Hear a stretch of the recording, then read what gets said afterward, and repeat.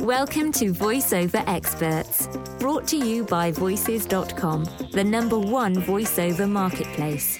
VoiceOver Experts brings you tips, pearls of wisdom, and techniques from top instructors, authors, and performers in the field of voiceover. Join us each week to discover tricks of the trade that will help you to develop your craft and prosper as a career voiceover talent.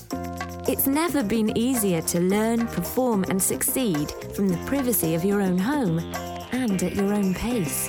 This is truly an education you won't find anywhere else. This week, Voices.com is pleased to present Mark Grau. Hello, this is Mark Grau from Mark Grau Voiceover Studios in Burbank, California. And today we thought we'd cover kind of an interesting subject that a lot of people don't talk about. Studio etiquette. I know it's kind of an odd thing, but, the fact of the matter is when you walk into a studio, there are a number of situations and people that will come into play, including the receptionist. When you walk in, be polite, just announce yourself. Hey, man, I'm da-da-da-da-da. I'm here for the session at 3 o'clock. The reason for that is we've had a number of people who will walk in very arrogantly. Do you know who I am? I'm a voiceover thespian. Well, that's fine and dandy, but if you hand her a demo tape and you've been kind of obnoxious, guess what? Your tape's going to end up in the obnoxious file in the trash can on the floor. Very important to treat everybody with respect. That also lends itself to the session itself. When you walk into the studio, the engineer will kind of place you on the microphone that he seems to feel is going to fit you best, and that's what his job is. So you don't need to go, oh, Mike, well, that's not a Neumann 87. Oh, you're putting me behind a Sennheiser 416. How dare you? This could have been my finest moment. He's on the other side of the glass. He's got a completely different set of ears, so he will know exactly how to set you up. And you don't need to worry about that. That's not your problem. You are there to perform. You don't need to worry about the technical aspect.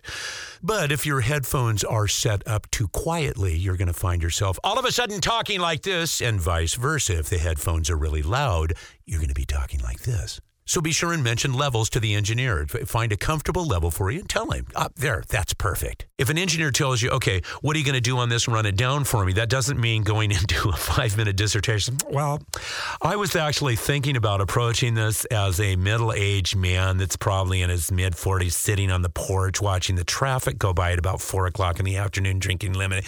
No, what he means is read the copy the way that you are going to read it. That way, in essence, he's getting level set up in the control room. The director is hearing what direction you're going, and you're getting warmed up a little bit and getting familiar with the copy.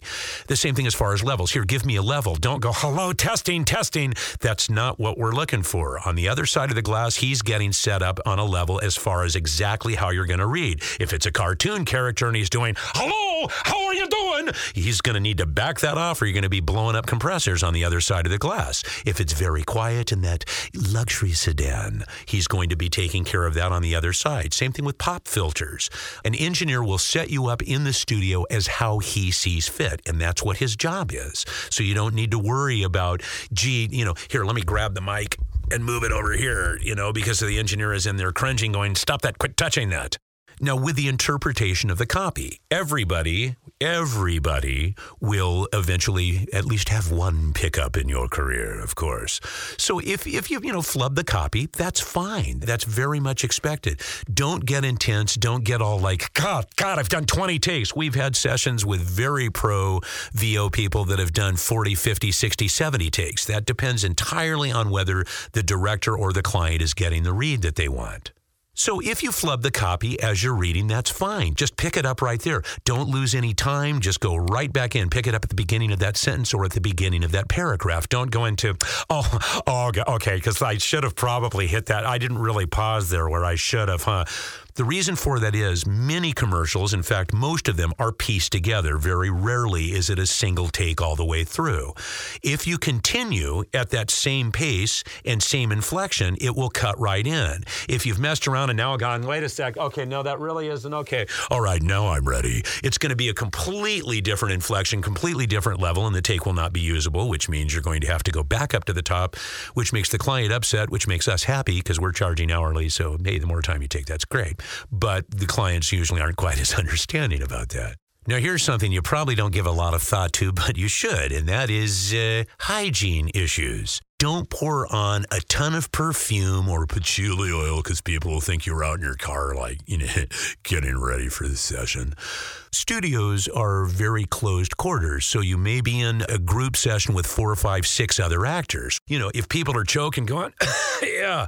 We had one voiceover guy who's very popular who had breath like he'd been on the, rear end of a horse. It sounds terrible, and I know it's funny, but however, you walk into very closed quarters in a studio, and you're smelling this gentleman's breath from across the room. It's not pleasant. Everybody's eyes are watering, and it's really hard to perform that way. Of course, nobody wants to say anything. You just find all of the mics are all of a sudden on the other side of the room, and you got one guy sitting over here by himself. And that brings us to what you should wear during a session. Wear clothing that's kind of, loose-fitting and stuff that's not noisy, like nylon, jewelry, or a jacket that's constantly making this kind of noise when you talk. It will drive the engineers crazy, not to mention that in some cases it'll make the takes unusable because there's so much noise going on. It's like, oh, that was perfect, but we can't edit anything because you've got all this noise going. So, that's, again, something that you should think about. Now, when you show up at the session, chances are they will hand you what's called a side. That, in essence, is the copy that you'll be reading. Don't try and bring too much to it before you go into the session. And the reason for that is that if you're sitting there going, okay, this is a fat street rat, and the guy's going to talk like this. Yeah, okay, the guy's going to talk. Hey, I got it. Okay, this is perfect. Hey, this is great. I got the fat rat thing going. This is going to be perfect. And you walk into the studio and the director goes, no, that's not what this is at all. And your brain goes, and you're stuck. It's really, really hard to get yourself out of that position. So try and keep yourself almost as a clean slate. The director is there to direct you. That's what his job is. So he'll tell you exactly what he wants, and your job is to interpret that and give him a reading that he's looking for. Now, realize, too, during a session, there's a lot of other things taking place than just you reading. There could be a phone patch going on. There might be ISDN. There may be a client in Canada. There may be one on the phone in New York. You've got an engineer. You've got a director. You may have the client sitting in back of the room, a person from the ad agency. It's very disheartening to be sitting in the booth, looking out at the control room and watching people shaking their hands, waving his arms, rapid fire, yelling at the top of his lungs. Well, on the other side of the glass, what he's actually saying is, I didn't order cheese on my hamburger. On this side, you're going, oh my God, my career is over. Don't worry about that. That's the whole reason they've got TalkBack. So what you're bringing to a session is what you do. That's why you're there. They liked something that they heard. That's why you are there to work. We've had sessions that have gone perfectly. Everybody's happy, and then the writer shows up and goes, well, that's not how I wrote that line at all. And so everybody kind of nods politely and goes back, and we do another 40 takes to make sure that now the writer is getting what he wants. Another good point is virtually everyone walks around with a cell phone now. Turn it off during a session. Because even if you leave your phone on vibrate, you'll pick up that noise as well as you'll get cell phone interference going through the board. So just make sure to keep your cell phone off during the session. When you're recording your VOs during the session, you are relying on people on the other side of the glass. They're going to tell you whether they were happy with that take, they need a little more smile, need it a little quicker, can you billboard this, etc.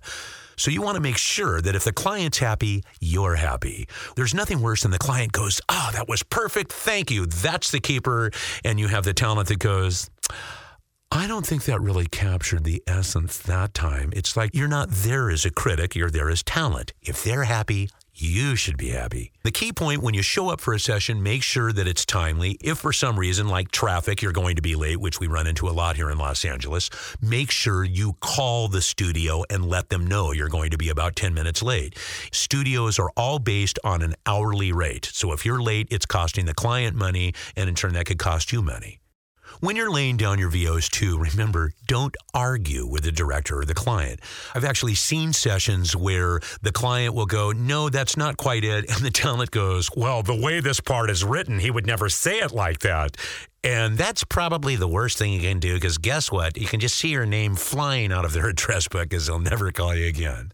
You will have directors who go, well, I think what's happening is it's not feeling organic. It's feeling wooden, and it's resting up in this area. And what we want it to do is feel more generic, more from down in this area.